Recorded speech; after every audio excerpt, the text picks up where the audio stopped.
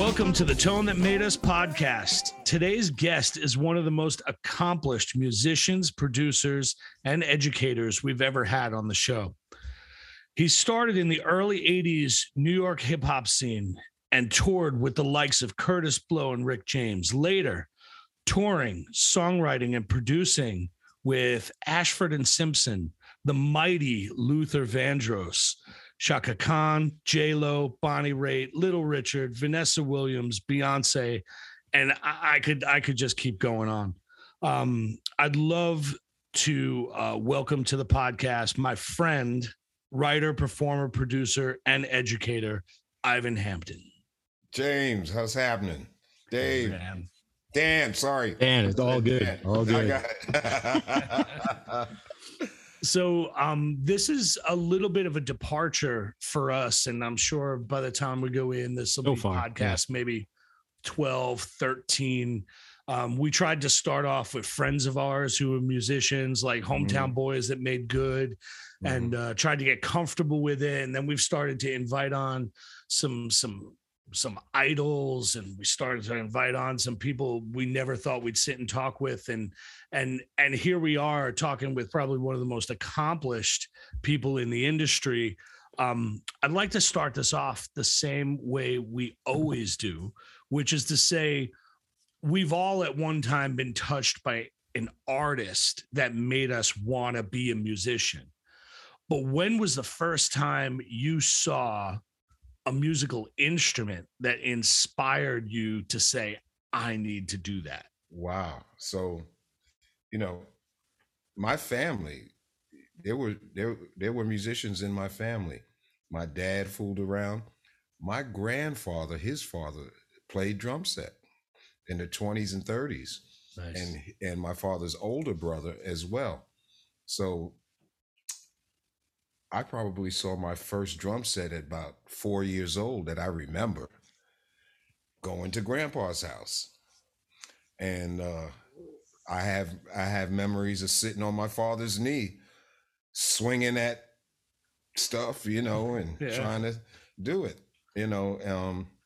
So the music that is almost this lineage of drummers that had been in my family.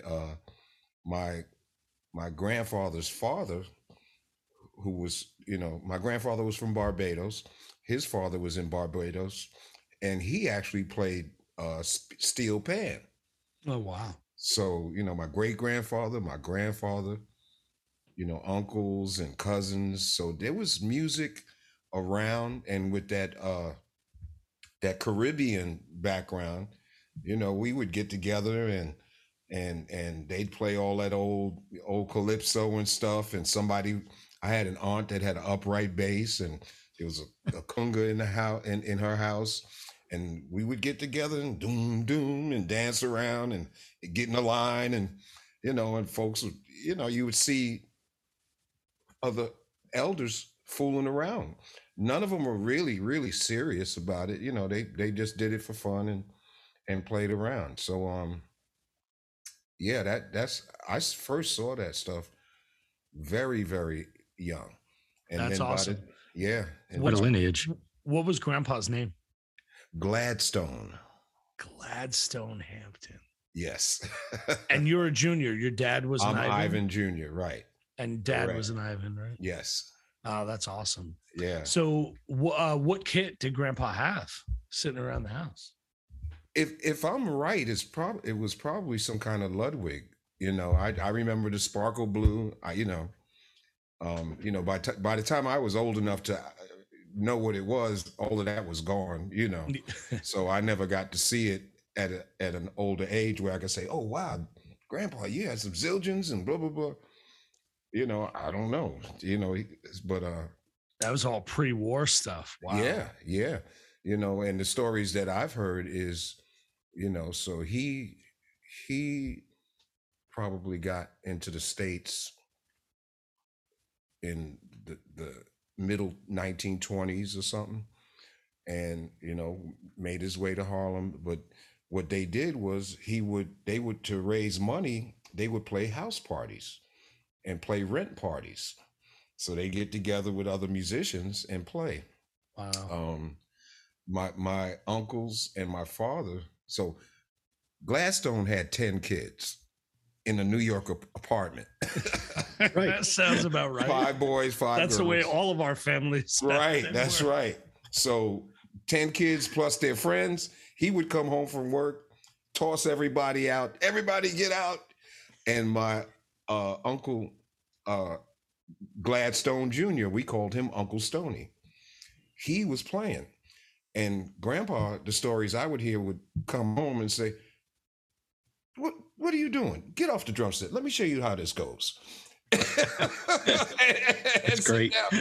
So they were all jazzers, man. They all, I had the stories from my uncles and my father about going down to 52nd Street and checking out Dizzy and Max Roach, and they'd hop across the street and go over here and see Miles and see this one and that one. Wow. So I heard those stories, so that it was all inspiring. And then to have my first cousins, a little bit older than me, marching band, somebody played trombone, somebody played drums. So that we had a musical connection in the family. And it's crazy that all 3 of my sons are drummers, Yeah, absolutely. And, I know some of them. Yeah. So when it comes down to your first non-family inspiration, when did that happen?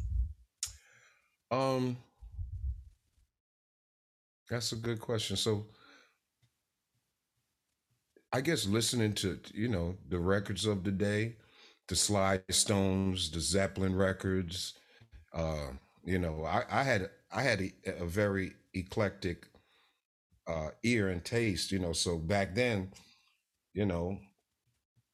WABC was, I had the little radio by the bed, and you heard everything though. You heard pop, you heard rock, everything played. So I was inspired by all of that music. And, of course, I'm old enough, I was in the first grade in 1964.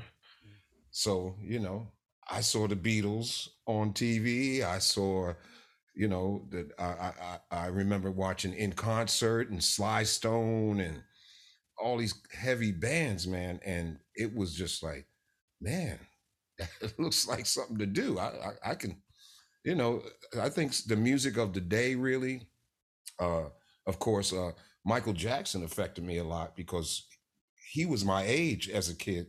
He was born the same year. So I see this kid my age out there with this band, and I paid attention to him, but I always had my ear to the band. I was listening to the drummer. That cat is funky, and trying to figure out what that was, So by 11 or 12, there's a couple of the kids in my neighborhood. We're trying to play music. We're trying to play, a Sly Stone tune or I remember my first record that I ever bought was a Beatles record, a 45. I believe it was I Want to Hold Your Hand or something. Nice. So yeah, all of that was very inspiring. And then by the time I actually got to in my neighborhood as well, they had a community center. So there was a couple of local bands, and I got to see some of those guys, and that really touched me. There was some really good players. And of course they were playing the music of the day, so, you had the Tower of Power stuff and all that, they had horns in the band and different stuff. And I'm sitting behind the drummers. So it's interesting because the majority of the people that we pose that question to, they're very inspired by these sort of larger than life musicians, right? Yeah. You see someone on TV, you go to a concert, what have you. The way that you grew up in Manhattan was very much the way that Dan and I were exposed to music and inspired by music on the Lower East Side of Manhattan. Right. So it was everywhere. We were inspired by contemporaries, friends, people that we palled around with more than we kind of were from the superstars. Oh, yeah, that came later. Yeah. that definitely came later, but I think that was reachable. You know what I mean? It's like, Yeah. oh, this guy, he lives in the next neighborhood. I see him all the time. I didn't know he played. And you see this guy tear the drums up, and then you see the keyboard guy and somebody singing, and you go, I know these guys. It's like, whoa, I had no idea. So it inspired me, What was interesting too about so by the time I'm 6, my grandmother gave us a piano that she had got for my mother, and my mother played as a kid. So they forced us on the piano. That was my first actual instrument, So I did the piano for 3 years, 6, 7, and 8. The teacher sucked. She was horrible. You could, in retrospect, I know she did not like having to teach kids. She didn't want to be there. But she had to come and make her money. Yeah. And she was connected to some church or something. And so by 8, she's yelling, and I'm like, what? I'm looking up like, lady, please, Way to make the kid love playing an instrument. Right. Yeah. So I begged my dad. I said, Dad, there's a church in the neighborhood.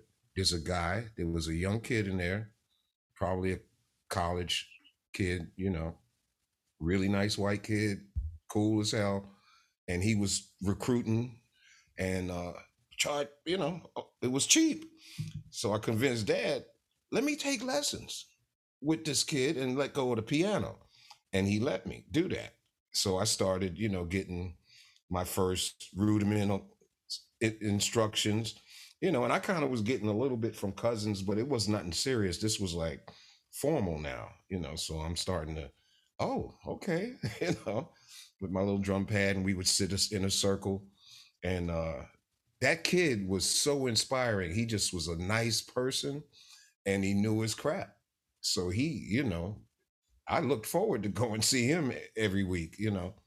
And I had a very similar experience originally when I took drum lessons. First guy was an older gentleman, just didn't connect. Next guy they sent was a 6'2", long hair rocker dude. Yeah. And at that point, that inspired me to learn, to keep, I looked forward to those lessons. Yeah, man, it matters. That connection is so important, so, teaching now, I try to, I don't teach one size fits all. I try to connect with the individuals, see where they're at, see what's inspiring them, why they're even here. And then, I still give them that foundation, but I try to bring some stuff around that is attractive to them as well. So that, it's like, oh man, so I find out, who are you listening to? What do you like? I do that kind of stuff in the classroom. How often do you get turned on to something new that blows your mind? Oh, the kids turn me on to stuff all the time. They turn me on, some of these new artists, and so kids turn me on to Snarky Puppy, Lettuce, 1975, whatever, all this different stuff, and like, oh, really? Oh, you not hip? No. hip me, hip old man. Awesome. Yeah. So what was your first real kit? Oh man, Zimgar. Zimgar. Do you remember that? It was like, no. Yeah, it was piece of junk. Thin little plywood and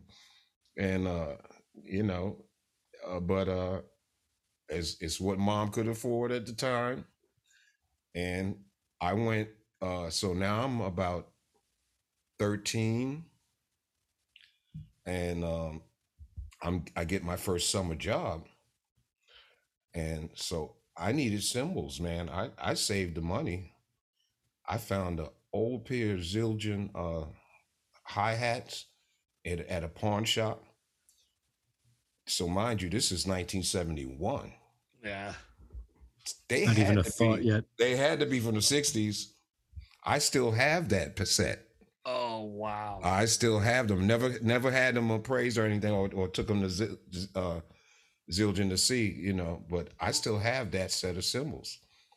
That's Um, awesome. yeah. So I finally started collecting cymbals and getting stands and different stuff, and I played that drum set. You know, I started doing gigs by 14. I was dragging that thing around with a trap case, put all the drums inside each other and push them down, try to get a cab or whatever. But I was playing it. It was a piece of junk, man. Uh, and I kept it even up until my kids were born, and gave it to them to beat on. Oh wow! That's awesome. So my first real set. So 1977, I graduate high school 76, and I go to the Bronx Community College, and I'm in their jazz program as a performance, and I did the first semester, but by now I'm starting to gig. I'm starting to work with the Dance Theater of Harlem. Uh, Eartha Kitt pops Wow. up. I end up in her band. So At 17, 18, 19, 18. 18, So around 19. the time everybody knows her as Catwoman. Right. Well, she had been Catwoman. She got blacklisted and left the country.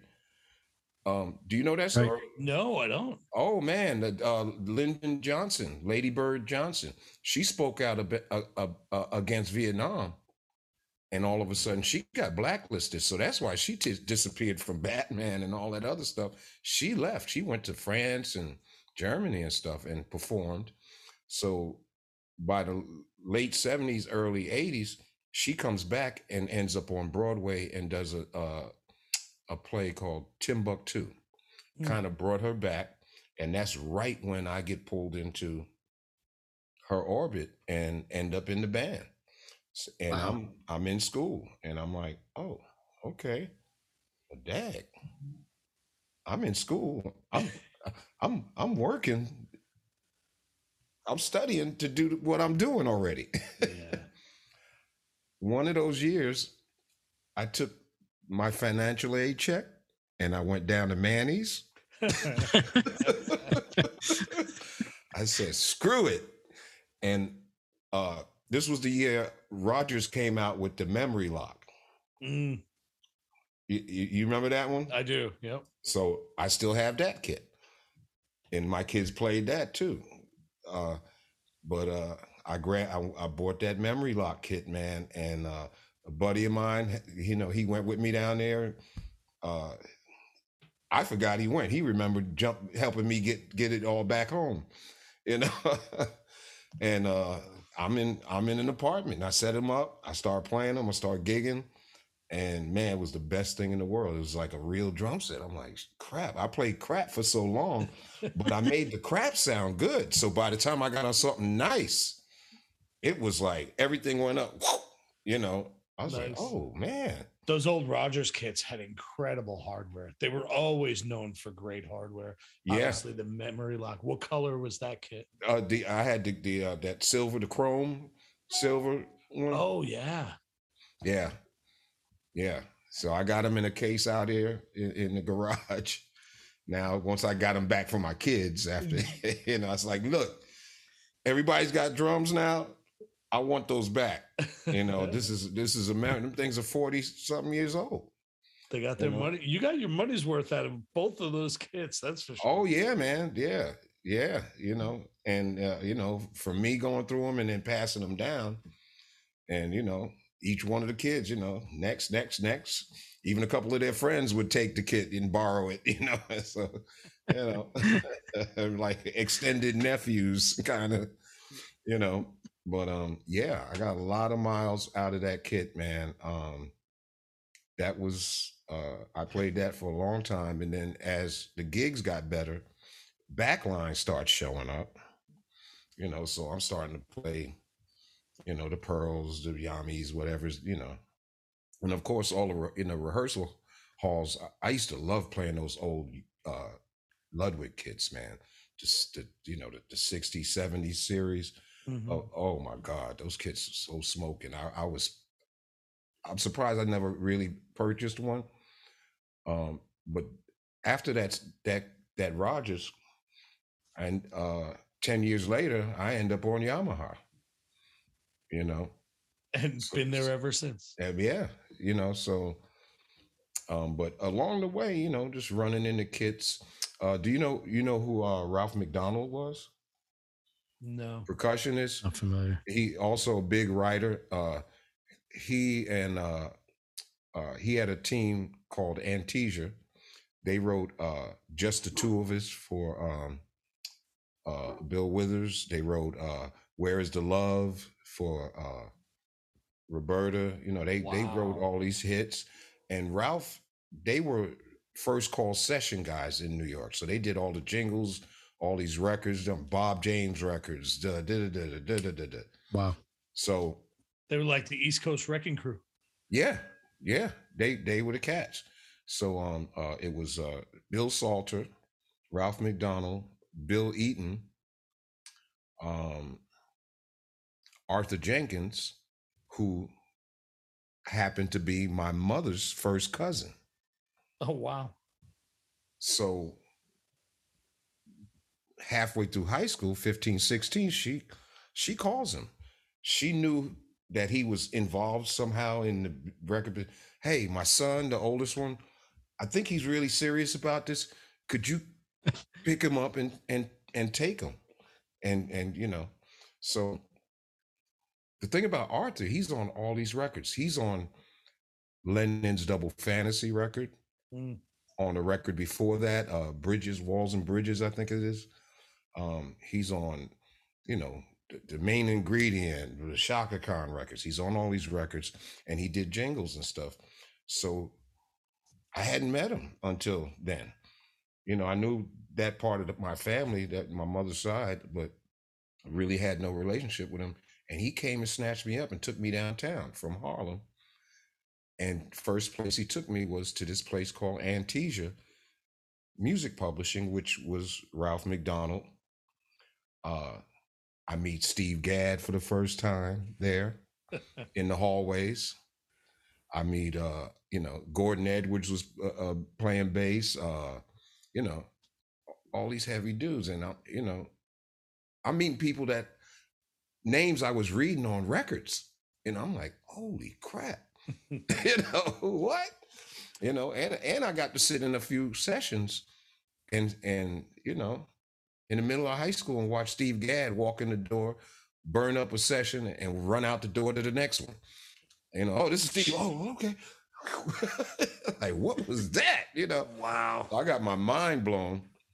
But I'm telling this story too because in their office, they would cut demos, and they had this awesome Gretsch kit, 18-inch kick, might have been a 10 or a 12 and a 14. Yep. Real basic. And they would just cut their demos there and then pitch their songs and then blow it up to the studio. And I used to go in there, and Arthur would let me sit back there and say, "Hey man, can I play them?" Man, and by then I was into Tony Williams. Yeah, one of and so I'm seeing Gretsch and different things, and now I'm touching and seeing them. That kit was, and the kit had calfskin on the kick drum, dude. Oh, wow. No, that thing sounded insane. I never seen calfskin on a drum. And I went, what? He said, oh yeah, it's calfskin. Don't hit it too hard. Yeah, right. Can't get any more of those. Yeah, man. And they put a mic in that, and they would just cut their demos, and they would have Steve Gadd come up there, or Bernard Purdy was, passing through there. That was who was there. Chris Parker, you name them, the New York guys, they were coming in and out those doors. So that's insane. I'm I got taken to a Walls and Bridges session, and Arthur introduced me to Lennon, man. I had no, he would just say, hey, come on, and we jump in the car. I didn't know who I was going to see. I would have died to have a camera. Yeah, no kidding. But he was so nice, he said, hey kid, nice, nice to meet you. And then my cousin says, sit down here, don't touch nothing, don't say nothing, keep your mouth shut. Yes. And I sat there and watched him cut a tune. Wow. Yeah. Wow. So, I was blessed to have somebody like that grabbed me and showed me this is the record business. This is the musicians union. He took me to the union. Like I said, I'm 15, 16. This is called a jingle. This is called a record date. Well, you see, he played keyboards and percussion. So he started telling me about doubling. Oh no, that's another check. If I I play keyboards and then I come over here and play a tambourine, they're going to pay me again. I said, oh, really? I like that. Yeah, no kidding. And, all those cats were readers, man. They came in 30 minutes to 45 minutes. They was in there, out the door. And he would drag me from session to session with him. It's amazing. So that left a huge impression on me. Oh crap, I got to get my crap together. I got to learn how to read. I got to be serious about this. And it really focused me to seek out study and learn, and I had gotten a little bit, once I got to college, but I had really worked up by the time I left Bronx Community, I was pretty much reading pretty solid. And then I took another shot and went to Rutgers in Newark and ended up with a Broadway play. I mean, I'm trying to go to school. I'm like trying to do the right thing, get the degree done. And I keep getting pulled out on this work. Eartha's working more. She takes me on the road. I get this Broadway play.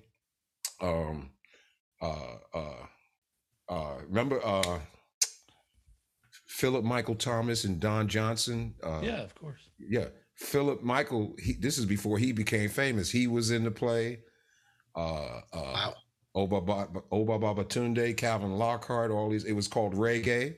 It was a Michael Bennett production, and he came from the Joseph Papp hookup, chorus line and all of that. He came from that, but he was Michael Kamen was the musical director. Do you know who he was? Michael Kamen scored like all these big Disney. Oh wow. Aladdin, and he scored that stuff. This was before he ended up out there doing that, and he passed away, unfortunately. Nice cat. And then how I ended up with this gig, it was called Reggae.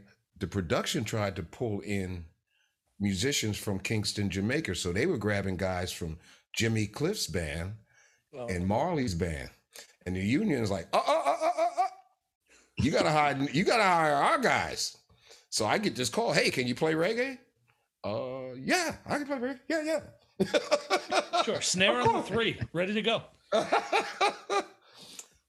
I made friends with those cats, and that was school, man. They taught me the culture of the music and the history of it. It was amazing. The drummer was a cat named Ronnie Murphy. He was Jimmy Cliff's drummer for years. And, out of that whole Marley thing, man, and Sly and Robbie, that was all part of that. And they sat there and taught me all this stuff, while I'm getting paid by the union to do the gig. It was amazing. So, it just expanded, me musically, and I was able to read the stuff, but man, you just, you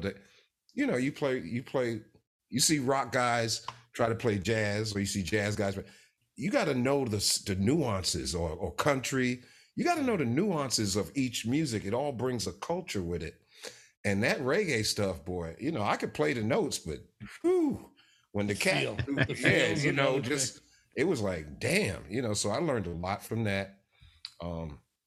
That was a great experience, man. So this was all just stuff happening all around the same time. Eartha was still there, and that was happening, and trying to go back to school, trying to finish your degree. Yeah, I left. I got out of school, man. I was freaking working. Yeah. Yeah, it's a bird in the hand, right? Yeah. So at this point, it sounds like your parents were very, especially with your dad coming from such a musical family, your parents are so extremely, it seems like, supportive through this. So what do they say the first time they see you play on Broadway?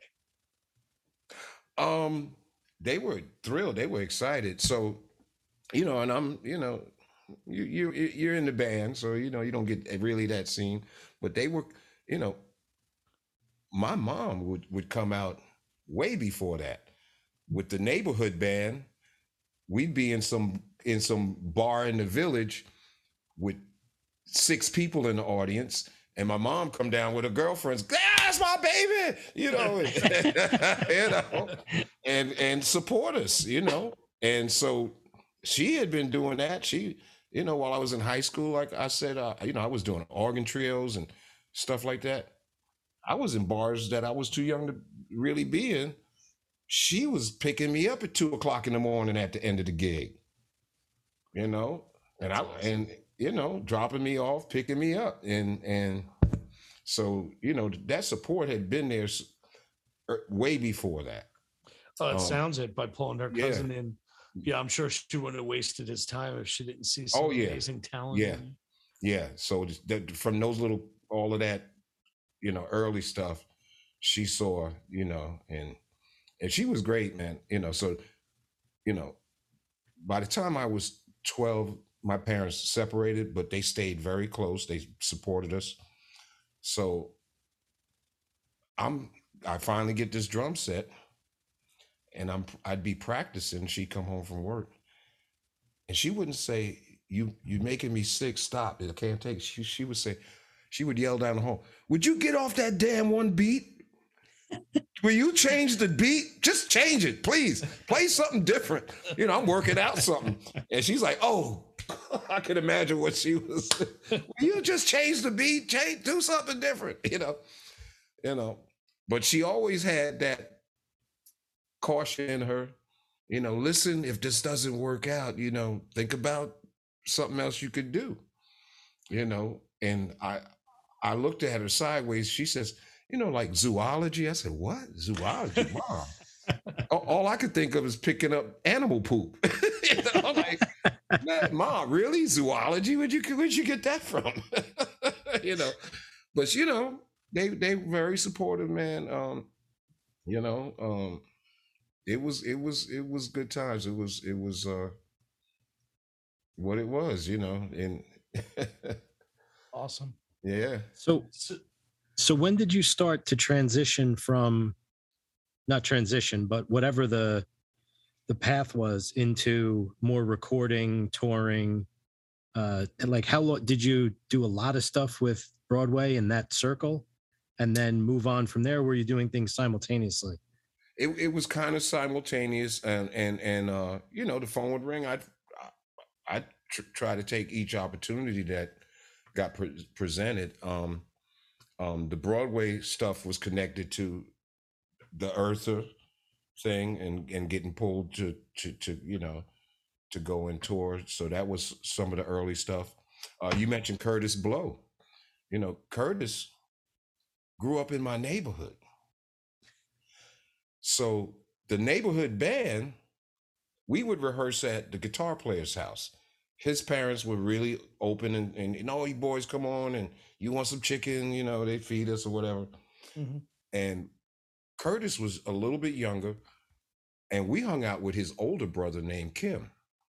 Well, Curtis would be into the music and hang out at the rehearsal. And we would send him to the store. "Hey, Curtis, listen, go to the store, get me a Pepsi and a pack of barbecue, and bring back my change." So we used to send him out to the store, and he'd come back and just want to sit there and listen to the music. I go away one summer to Virginia to spend the summer with cousins, and I come back, and this dude's on the radio. I'm like, what? These are the breaks. Bring it up. I'm sitting like, what the hell? Now he wants a band. He's doing little presentations and stuff. Russell Simmons was signing him and all of that. So he came back to the band and said, look, I want you guys to be my band. So, from sending him to the store, now he's my freaking boss. I'm like, what the,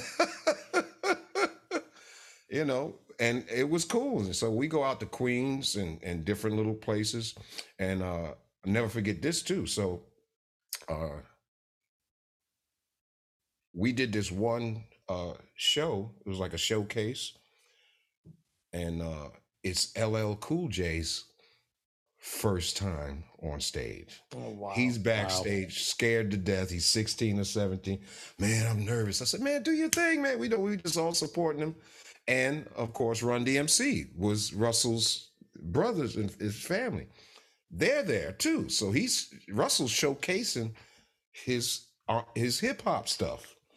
So it's Curtis Blow, Run DMC, and this new artist named LL Cool J with the little Kango, and he was a kid and he was scared to death.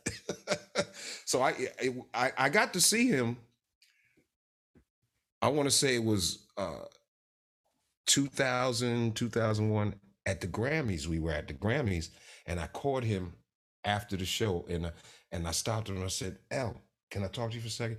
And I reminded him, and he fell out. He says, oh my God, I don't even remember. I said, yeah, man, I was there with, I was the drummer with Curtis and blah, blah, blah. He's like, oh man, thanks for telling me that. He cracked up, So I got to tell him the story. It was cool. It was real cool. He's a pretty rad dude. I think I ran into him. It was at that same Grammys. That was the Madison Square Garden one? No, this was in LA. This was LA. So it might have been the year. Oh no, this would have been 2003, I think. Yeah, after, yeah. Was at it was 2002, 2003 at Madison Square Garden, because he had sampled one of my cousin's records. Wow. So my cousin Linda Costa, who went by the name Lynn Christopher. Wow. She did disco music, and he had ended up sampling one. And I out of nowhere just hit it up, and he was like, wow, totally. I remember. He goes, we used to spin that record all the time. So I just started singing over it. That's awesome. Yeah. Good for her. Yeah, no kidding. She's a sweetheart. She's very cool. So let's start to talk about, you had such a great storied career in R&B. I'd love to start to hear a little bit more about that, and then maybe how you got into producing. Yeah. So I was actually writing and producing before before Ashford and Simpson grabbed me, and the same cousin, Arthur Jenkins, he was involved with a guy named Ira Cosson. Ira had this record company called Urban Rock Records. Ira was doing, kind of a jazzy. He played flute. He wasn't the best guy flute, but he played flute. But he knew everybody in town. He knew, he knew Patty Austin. He knew Arthur. He knew all the artists and stuff. And he had the bread, so he would hire them to cut these great records. Arthur would do arrangements, and Leon Pendarvis and this one and that one. He would pay the big buck guys and get them in there. Carlos Alomar was part of that. That's where I first met Carlos, and then I ended up in Luther's band, and he and Carlos, they childhood friends, I find out later. But I had already known them. So I end up playing drums for Ira. And I did a couple records, and he's asking, "Hey, you write songs?" I said, "Yeah, I can write a song." So I wrote a song. Uh, uh, Bobby Floyd, you know who Bobby Floyd was? He's passed too. Frank and Bobby Floyd. They were heavy duty jingle singers. They sang with everybody. Okay. They did sessions. They sang jingles. Phoebe Snow. Blah blah blah blah blah. You just they were the guys of the '80s and all of that. They came out of Chicago, and another guy named Zach Sanders. So I wrote this song called "You're All Mine." It's actually on YouTube. You can find it. And he sang it, and Ira was like, "Man, this is great," Then I knew a couple of girls, these 3 girls. I put this little group together and wrote a song for that. And I pitched it to Ira. He went for it. It was called the Splash Band. This is '83 or so, and we kind of had like a little regional nice buzz. It wasn't a breakout hit, but it's still popular in Europe, man. They're all into this '80s sound. I've gotten calls from France to license it. I've had it licensed twice. Wow. in the last 5 years, That's like, awesome. Are you the guy that wrote that? Yeah. Oh, no problem. Yeah, let's do it.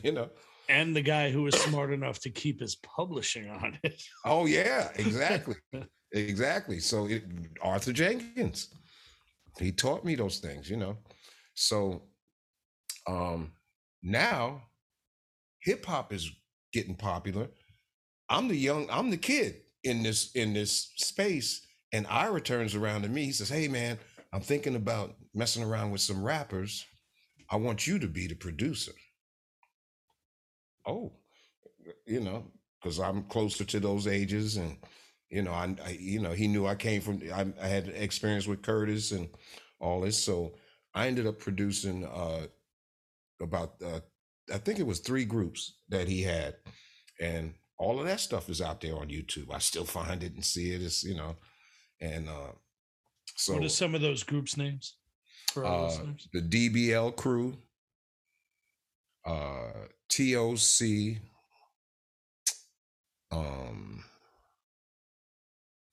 The last one, I don't think we actually got the record out. I can't even remember these guys, but it was, but those 2 were the guys I worked with the most. And I would sit up in the studio and calmly, look, guys, look, this place is worth millions of dollars. Don't act stupid, Same speech you got from your cousin. Right. Because these guys had no idea, they did beatbox and had a DJ and wrote their lyrics, and and it was old school stuff, Wow. And one of the groups, the DBL Crew, we had again another moderate little taste. They had one song called they called it "Bust It," but in the middle of the song, one of the guys whistled sitting at the dock of the bay. Tweet, tweet, tweet, do, do, do, do, do. So bust it, boom,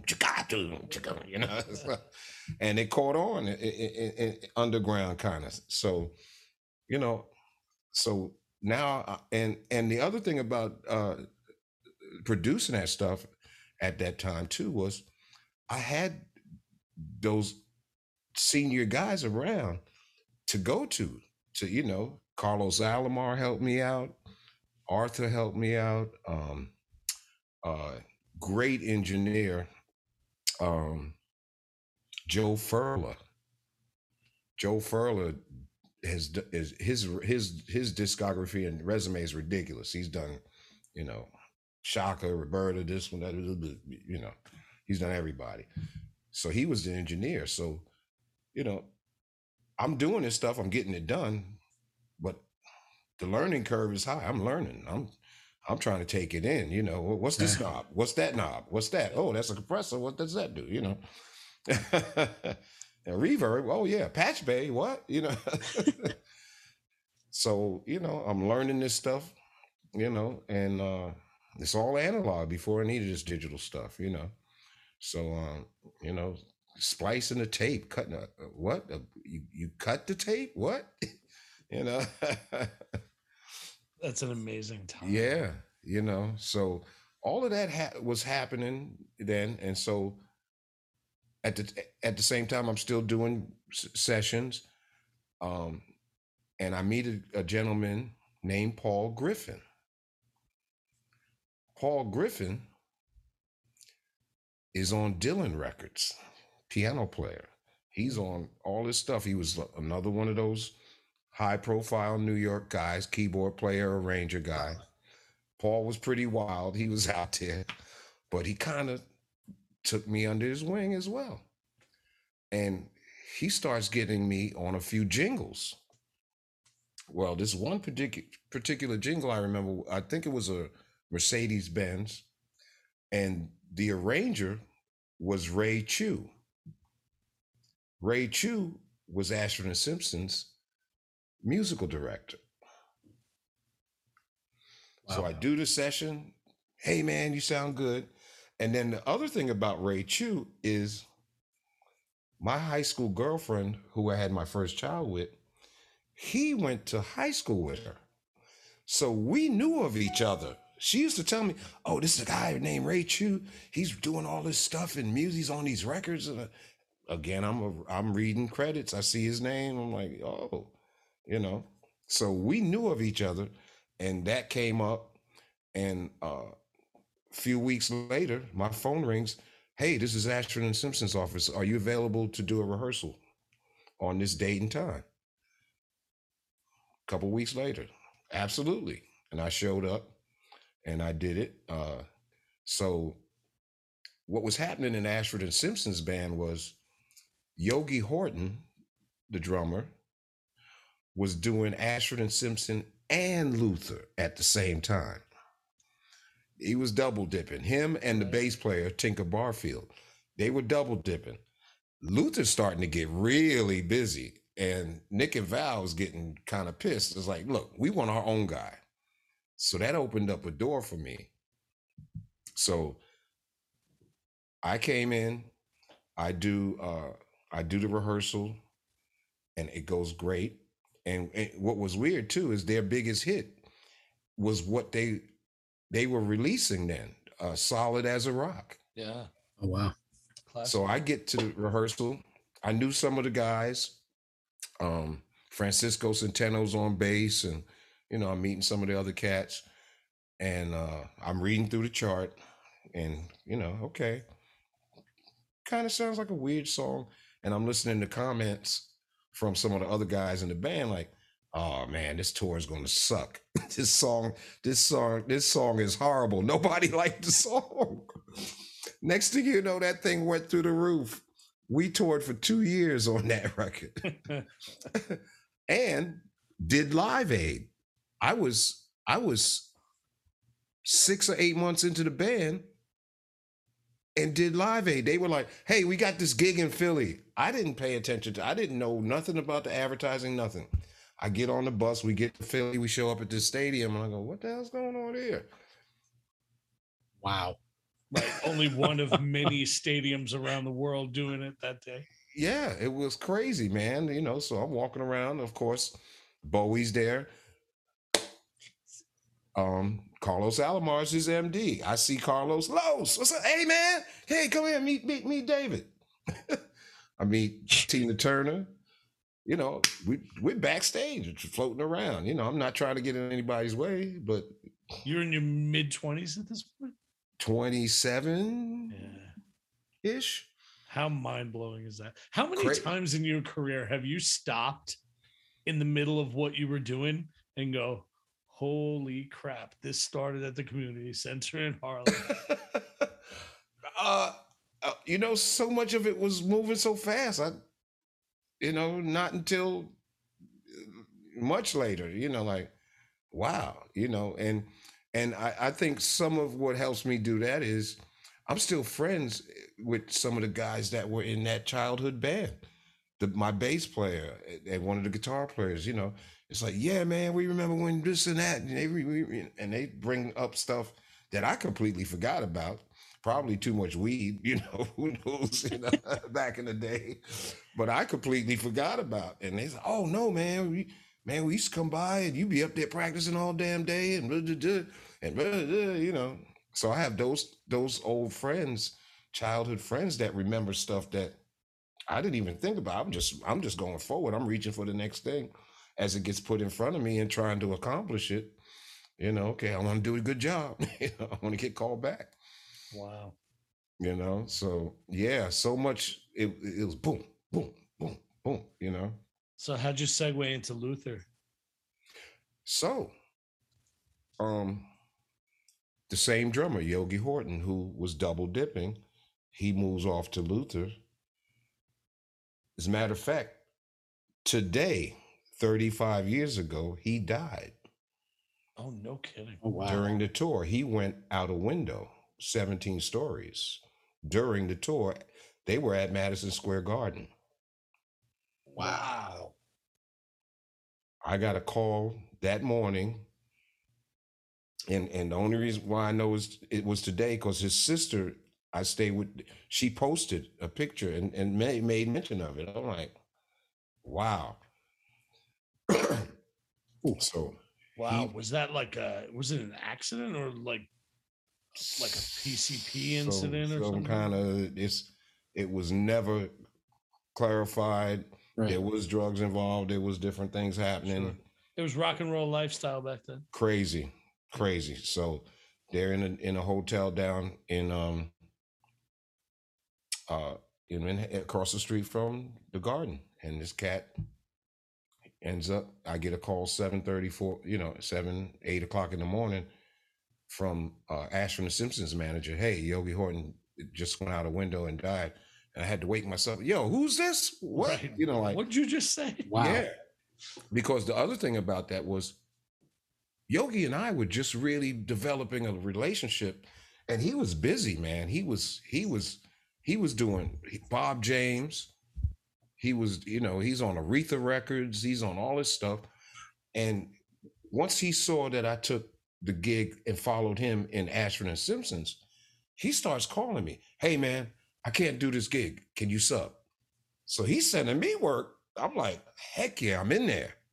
No kidding. Next thing I know, he's gone. So that day, can't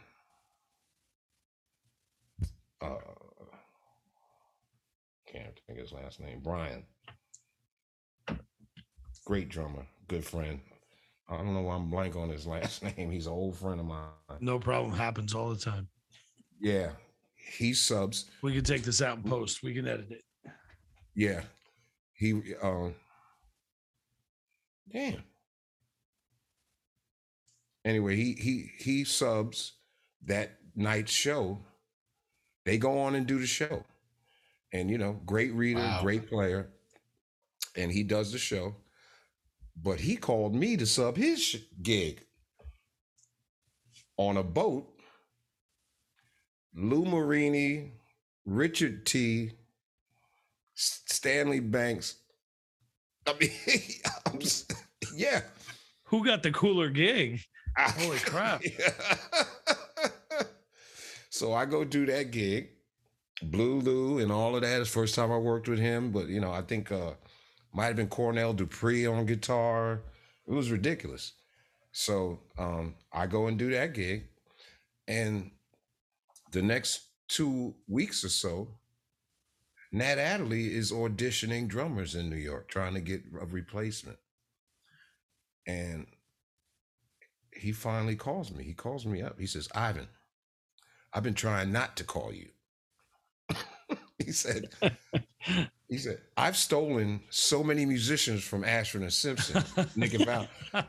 What you got to understand too, Nat Adderley Jr., the MD, he was their MG first.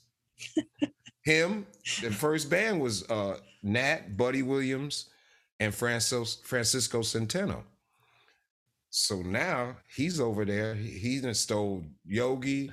He stole Tinker. He stole this one, that one.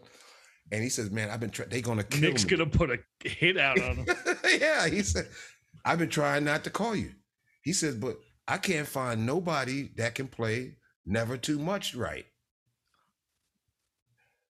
So he says, "Look, I gotta hear one more cat."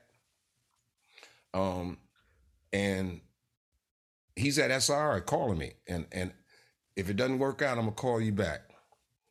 It didn't work out, and the cat that he told me, I don't even want to say his name, but you all know him. And the cat that he told me, phenomenal player, but he's just looking for a certain style, a certain flavor. And when he said that, I said, "Man, I'm not letting go of the gig I got." And actually, Nick and Val had slowed down. I had taken Jonathan Butler's gig. I was supposed to do Jonathan Butler for the summer. And Nick and Val wasn't working. So I said, "Okay, yeah, I could do Jonathan." And I already booked it. Nat calls me back that night. He says, "Hey, man, I need you to come up and meet me at my house and come pick up the music." I go up to his house. I walk in the door. He takes me to his bedroom. He's got an upright piano in the bedroom. I sit on the side of the bed. He opens up Never Too Much, and I played my knees on the floor. And he starts playing piano. I was like, He said, "Oh, I'll see you at rehearsal tomorrow." I was hired.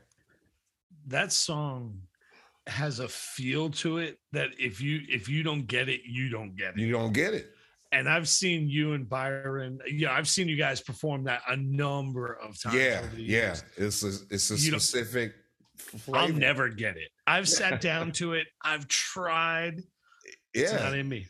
Yeah, it's space and things, just how where it sits. So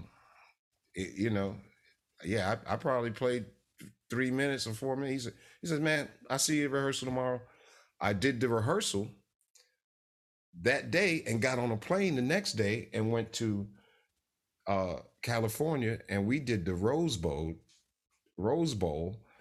night. My first gig after one rehearsal, 90,000 people. And wow, I'm standing backstage. Luther finally, 5 minutes to showtime. Luther comes out. "Oh, Lou, this is the new drummer. Hey, how you doing?" And I go on stage and we play this 45-minute set, and we get to the end at House Is Not at Home, and Luther turned around and went, and that sealed the deal. And I had been there until he left the planet. Wow. Yeah. So it's been a wild ride. The strangest part of it too for me was I ended up replacing Yogi Horton twice. I replaced him in Ashford and Simpson's band. Then he leaves, he's gone, and I end up replacing him again. I'm like, that has been strange. That's weird, so weird. That is awesome. So when everything wound down, when Luther passed, what up until then you were getting pulled left and right. It was gig to gig. It was gig on top of gig on top of gig. Oh yeah. You were getting Yogi's leftovers. Sometimes you were getting his firsts. Then you're in this solid gig for a really long time. Yep. What's on your mind at that point? What's your next step? Do you take time off? Do you immediately get pulled? Does the pull start happening again immediately? So in between those gigs in the pull, when I did get home into New York, I had built a studio. I'm writing. I'm getting songs on Luther. I got a song on Mavis Staple. And my partner at the time was Paulette McWilliams. We were in a relationship. We would sit in the house and write all day, every day, until it was time to go back on tour.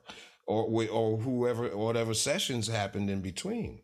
So that whole production and composition process continued. I ended up with by '93, I ended up with a co-publishing deal with Polygram.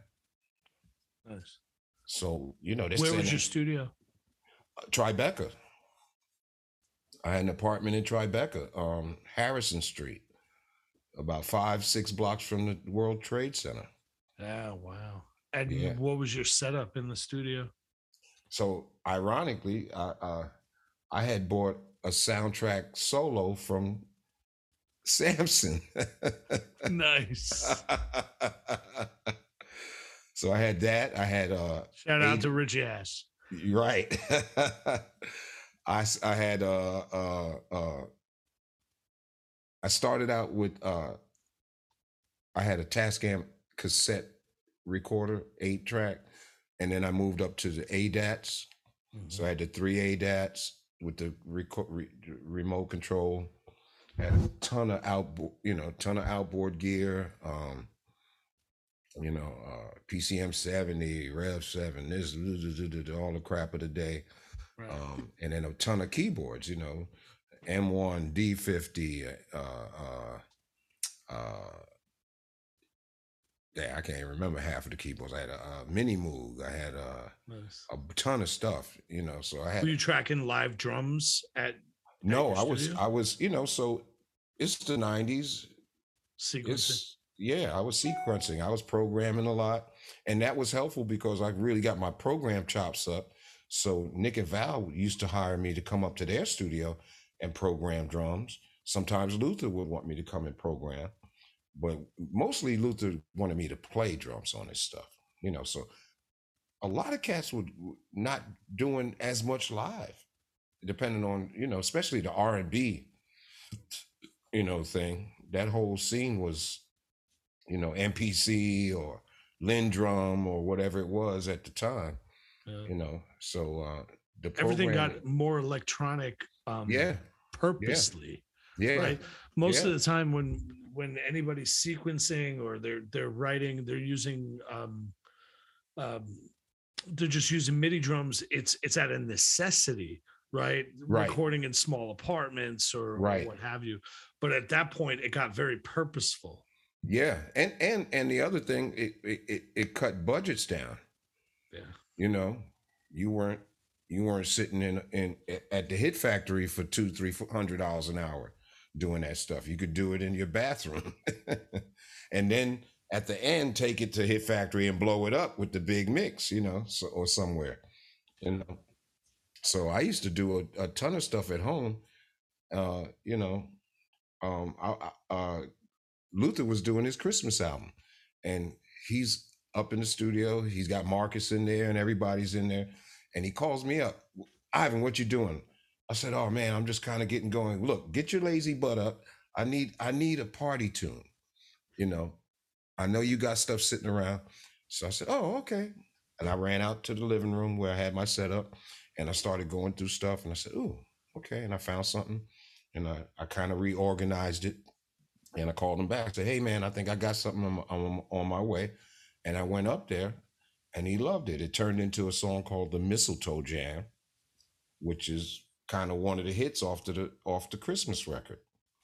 And, but, it's all sequenced. And, Ray Bardini made it sound great. And Marcus played bass on it on top of my MIDI bass. They kept my keyboard work and all of that stuff, and and then Luther laced it up with all the vocal stuff, and boom. And so I had 2 songs that ended up on that record the same kind of way. That's just so cool. It really is. Pretty much speechless. Yeah, exactly. We're just sitting here. I'm not going to say anything. There, I'm just going to listen. Dan and I are sitting here with stupid grins on our faces, listening to all these stories, which I'm sure is exactly what you guys got going on. So now you move on into the 90s. You got Vanessa Williams, and that's been a pretty long standing relationship as well. So Right? so yes, but so now, you know, she opened for Luther one summer, a tour. JT Lewis, her regular drummer, great friend of mine. Well, the first time I get to play with her is JT started this band and he had a tour. So he couldn't do some of her dates. They called me up. I show up, I do the gigs, and you know, we did the Venetian and some other stuff, and you know, and then you know, he's her, you know, I wasn't trying to interrupt what he has with her. That's he's got they've been that band has been there with her almost 20 years or more, you know, but when they needed help, my phone rang. So 2015, I get that call again. This time, you know, JT had some other issues, you know, and health wise or whatever, and she had these gigs, and again, you know, lot of reading music. So that time we did I did two shows. I did the first one was the band and a 50-piece orchestra, and the music was insane, you know, Stephen Sondheim and all this stuff, and then even her record stuff, you know, that was her hits, but all this theater, and dude, I got a picture that you could see. I'm standing there and the pages are across two stands, and I'm one rehearsal. I get there the night before the gig. We do a rehearsal. I think we probably started around noon, got the sound check happening 3 to 5. We did the rehearsal. 8 o'clock was showtime. And I'm like, just shooting through the stuff, man. So, you know, that stuff I learned watching Steve Gadd and all them guys, you know, having that skill to be able to make the music feel good the first couple times you see it on a piece of paper. You know, I mean, I learned to read with my eyes and my ears. You know, it's not a one thing, and you know, make it make sense, make it feel good, be there, make sure you making the hits that need to happen. And that orchestra one was a challenge. And then I did a second one on that same run, was just the band, which was like a lot less intense. But that and the orchestra was great. It was Grand Rapids, Michigan. Great players out there, man. But it was intense. There, you know, we think about Dan and I, you know, playing in sort of a crappy, you know, punk or hardcore bands, and there are things that can go wrong, right? Oh yeah. But like we know how to cover them up. Right. Playing with that many variables, right? Not just a flute, a row of flutes, not just, you know, a couple of brass players, but an entire orchestra of brass. Yeah. Yeah. I can't imagine how nerve-wracking it is for everyone who's never met to sit in front of me, just to be that confident of your reading ability, not just to be able to read the notes, but to read the inflection. Oh yeah. Right. It's mind-blowing. And you got to still stay connected to your conductor, because he's pushing tempos around, you know. He might want it to go a little faster or slower, or, you know. But yeah, you know. That's insane. Yeah. No, I learned a lot of things, man. You know, the Dance Theater of Harlem was working with orchestras. You know, we did Stravinsky, we did a lot of different stuff. So, you know, I got to be exposed and have experiences that helped me, you know, just take those to the next place. And while I was at Bronx Community College, what was really cool is they had worked out a program with the Metropolitan Opera. So I don't Wow. know about all the players, but I know the percussionists, the drummers, they were sending us down to Richard Horowitz, who was the principal timpanist down there, to do privates with us. So he was tough, but you did timpani and mallets with him, and you had to knock you had to show up and knock on the door and sing him a middle C. I'm on a freaking train with a pitch pipe going. I'm walking down the street from the train. Here comes Lincoln Center. People looking at me like I'm out of my mind. I'm like, no, I got to sing this man in middle C. You knock on the door and you got that C. You almost want to talk in that note, Hey, Mr. Howard. You're trying to keep that note in your brain. And of course, he wants to chat. How you doing? Like, can we get to the note, dude? Can we get to the note? I'm losing it.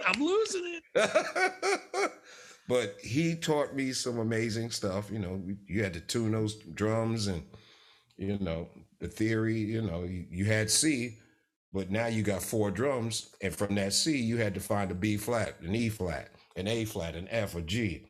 So you learned, you learned the scale. You learn those intervals, a fifth, a third, minor third, you learn all that stuff. And, the timpani players are outrageous because they're tuning while the rest of the 50 players are playing. They're retuning drums in the middle of that. That crazy. That's nuts. So, I was able to take I think some of that helped me even in a Luther's setting because it was so orchestrated, strings and those feelings, the Roberta Flack, and I did Luther and Roberta at the same time, J-Lo in the middle of that, for a second during her first record, Jennifer Holliday, Vanessa. It was like, I remember being out in Europe for a month with Luther, flew home. I had a day turnover, flew to Vegas to do Vanessa. Oh, no, Felicia Rashad. Oh, wow. We opened up for Cosby. Wow. And at the Vegas Hilton. And I did 2 or 3 weeks out there, and it was my birthday too. That was crazy. I just flew home. It's my birthday. I flew out there, went back the other way. God, what incredible experiences. So Yeah, it's quite a career. what made you decide? Well, actually, this is a loaded question. So Ivan's got an incredible music institute now. He's an educator, tons of students. So I was going to say, what made you decide to sort of plant roots to start that and kind of get off the road, but you still keep going back on the road? So. I go back and forth. So, things got weird. Luther had the stroke in 2003. 2004, I went through a bout with cancer. Wow. Did the treatments, but I was doing the treatments and still working. I was working with Stephanie Mills. I subbed for Omar Hakim and did Chic. And and then Ray Chu would have me fly back and forth and do some of these different variety type shows. We did the R&B Foundation, and that was great. So you do those shows and you're the house band with these incredible players out of New York, but all these stars come. So Bonnie Raitt, Al Jarreau, Maceo Parker, Aretha, I mean, just and they back to back. They're coming up on stage. Shaka, this one, that one. It's ridiculous. So, you know, I was doing all of that in between my treatments. You know, I Wow. was doing like radiation and jumping on the plane on Friday and coming back Monday and doing that. That's intense. It took a lot out of me. So I kind of said, I slowed down for a second toward the end of it, and I said, man, let me see if I can just pick up some students, and it was part therapeutic for me too, you know, and man, I started out with 7 students, and a year later I had 70. Hmm. So I found it was almost like I found a calling, but at the same time, I'm still writing, I'm still producing, and if the right call comes, I'm gonna jump on the plane. So So yeah. how many students does your studio have now? So I'm primarily virtual now since the whole COVID thing. Mhm. Um, um, I let the building go. I was paying rent for an empty building for almost a year. Yeah. So I let the building go. So it's eventually I want to get back to a brick and mortar. It's taking a little time, building it back up, and you know, I'm probably it's not as many as 70, but I'm at a good 40-ish, and it's That'll virtual. I keep you got busy yeah, weekly. yeah, 40 yeah, Yeah. students solely. yeah. If anybody doesn't follow your social media, they should, because I get to see these genuine smiles from both sides, Thank you. Yeah. from you and your students. And now I'm watching just recently this past week, you're posting a lot of pictures of your students who are now graduating, going off to college. Oh man. I Yeah. can't, how many years you're teaching this Those crew. I those just have one those question. Do yeah. they know how awesome you are? Oh man, the connection is ridiculous. A lot of them know some of the stuff. Their parents know. Even their grandparents. I'm their grandparents' age. So I talk about you did Live Aid, you know, and The reaction I just had, you mean, when you said that? yeah, man, yeah, yeah, that was amazing. But yeah, so and like you said, the two, the couple, there was two young guys that I posted some, and I went by the family's house. They're going to college. I got them as they were entering middle school. Mm. So those kids, they stay, and that connection. I know grandma and grandpa and uncle so and so, and that is very rewarding. I love doing it. I love seeing the spark in the eye. And what's interesting is too, some of them start out as drummers and then decide, hey, Mr. Ivan, I want to learn something about the piano. I'll take them over to the piano, get their theory strong. And then the next thing I know, it's like, I got this computer software.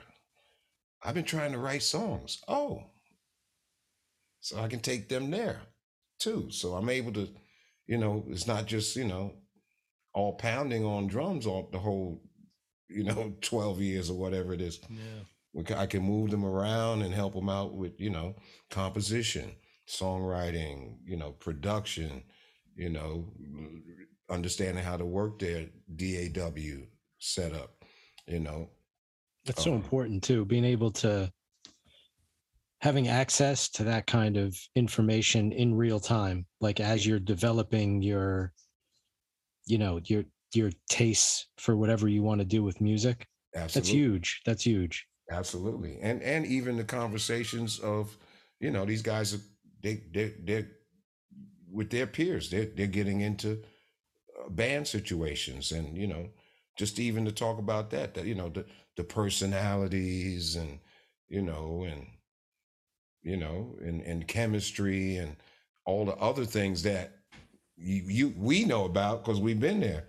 But Oh yeah. you're a young musician. It's like, hey, I'm gonna get with my buddies. We're gonna jam out, and then you know somebody turns out to be a butthole, or or is not as serious as the next person. And I tell them, I said, look, you guys are young. Don't be the best guy. Don't be the best guy. That's not, you don't learn when you're the best guy. If you're the best guy, everything stops there. If you want to be around some other people that know something different from you, and if you're the best guy in the room, it's dead. Yeah, nowhere to go. Yeah, there's nowhere to go. So that kind of information too, to give these young musicians as well, is invaluable. Because I had that from those superstar musicians in New York. Those mentors gave me information like that, and even to talk about the business of music, music publishing, copyright, talk about an ASCAP, talk about, sync Yeah. rights and royalties and things like, wow, what's, and they say, yeah, there's a business out here. This is, they call it the business for a reason. So, You had such amazing mentors, your entire career, yeah. more so than any other musician I've ever heard. But you can go back to 16-year-old Ivan Hampton and you could give him one piece of advice. Ooh. 16. That's a good one.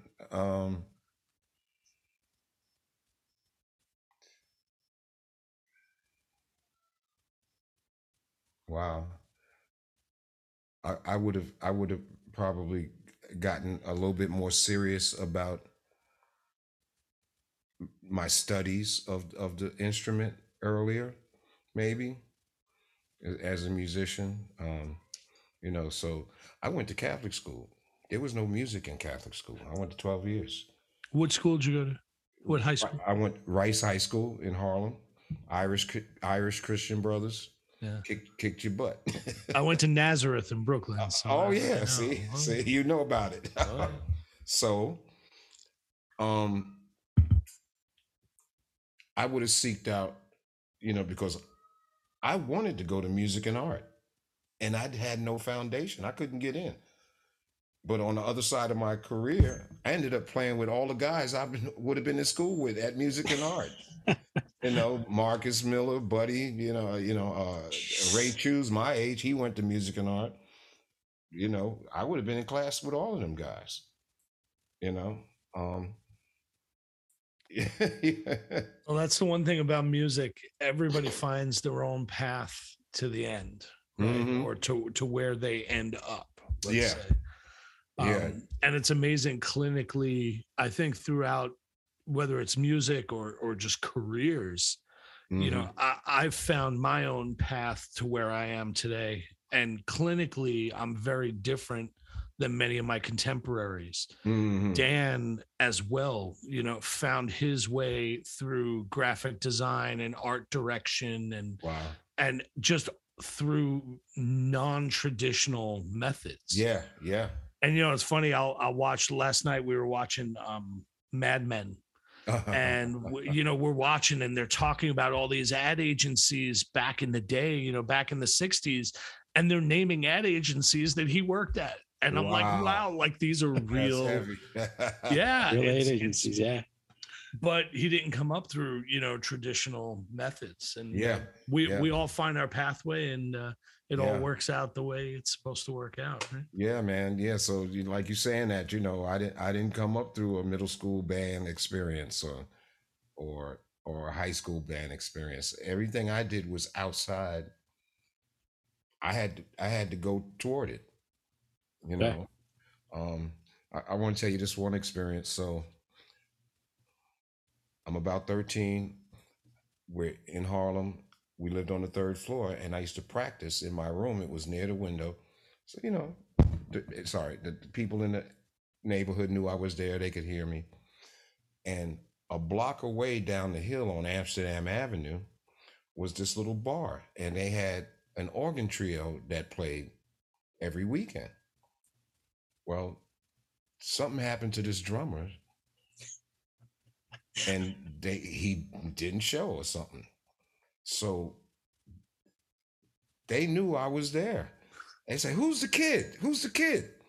And they sent somebody around, and they're yelling out the window, "Hey, hey, kid!" I said, "Yo," he says, "Listen, we need a drummer." These are old, hardened Southern cats, Scotch and waters, 22 in the belt type cats. And we need, so, hey, Mom, is it cool? It's a bar. I'm 13. They said, look, you just stay away from the bar over here. When we take a break, you can go outside or sit down in a booth and we'll get you a soda or something. I go and push the drums around the corner, down the hill, go in there, and I play organ, and I think the other cat played guitar, and he sang, and I played the gig. Wow. I was, I'm just holding on, just playing time and grooving, basic stuff. I didn't do nothing fancy. And the cat said, "Hey, man, listen, can you do this again next week?" And then he slipped me 20, and then he slipped me $20, which he probably should have gave me more, but I was just so happy to play. I was like, "Oh, I get money too? Oh crap, I love this." And I did that for a couple weeks, and I had this little run in the 70s between 13 and 15, 16. I played with organ trios all around Harlem. El Dorado Red, Johnny Copeland, Victor Davis and his buddies. They were like the guys, and all up and down 125th Street and all through these little holes in the walls. And I played organ trio, and some of those guys, they don't play none of that fancy stuff, kid. Hey, hit the drum, they give me this hardcore, and it was cool to It's me. amazing. I was learning, man. So I'm playing, and I'm still playing with the neighborhood band and running off to do that when I could and make a couple dollars. But I loved playing with them guys because they were intense. They were just raw. They these hardcore cats, man. They were they didn't mess around. An experience. That's amazing. Yeah. So they discovered you in your bedroom. In my bedroom, man. Hey, kid. Through the window. Get through the window. I used to practice up there. Oh, that's great. That's insane. See that, kids? Stick with it. Yeah, play loud. Yeah, play loud. Make sure people all the way down Amsterdam Avenue can. Moral of the story: play loud. Well, yeah. Ivan, it's been a while. Wow, this was so great. We had a blast tonight. Your stories are amazing. Thank you. I hope everybody else gets out of them the same joy and happiness. You got to see Dan and our faces right now. Actually, Ivan's smiling too. It's great. I love it. Well, love you, brother. It's been way too long since I've seen you in person. We got to make. We definitely have to change that. Can I throw a pitch out there? So you sure can. In the last month, I've released new music, and some of the music is music I recorded, early 2000s, called Luther, and said, "Luther, I got these tunes. Would you sing background?" Luther's on. He arranged 4 songs. He's singing background with the girls. I got Nat Adderley. I wrote 2 songs with Nick Ashford. That's on this project. Oh, wow. Lisa Fisher is singing lead on one of them. So I got this wonderful project. It's out on all this, Spotify and all this stuff. And one of the tunes is one of these 90s sounding tunes that is taking off in Europe right now. It's like That's amazing. London. Yeah, it's just like it's called Mama's Kitchen Table. It's Spotify, YouTube Music. You know, it's on all It's the all under places. your name. Yes, under Ivan Hampden Jr. Click You the know, links in the description. huh? We'll have everyone can just click the links in the description. We'll make sure we have them all We'll in make there. sure the links Yes, are in there. absolutely, yeah. So you can find some new project out there, and I got more music that's gonna follow it. But great players, you know, all Bashiri Johnson, this one, that one. I got all the cats that came out. You know, Nat Adley's on it. Ton of folks, man. So you know, I just hope folks can find it and enjoy it. We'll spread That's the awesome. word. That's for sure. Yeah. Yeah, awesome. Very good. Well, thanks for joining us today. Thank you so much for having me, man. Yeah, This thank has you been very great, much. man. I've had a blast. Yeah, man. And James, man, it's been way too long. Way too long, man. We'll change that. Thanks. Yeah. All right. Take care. Dan.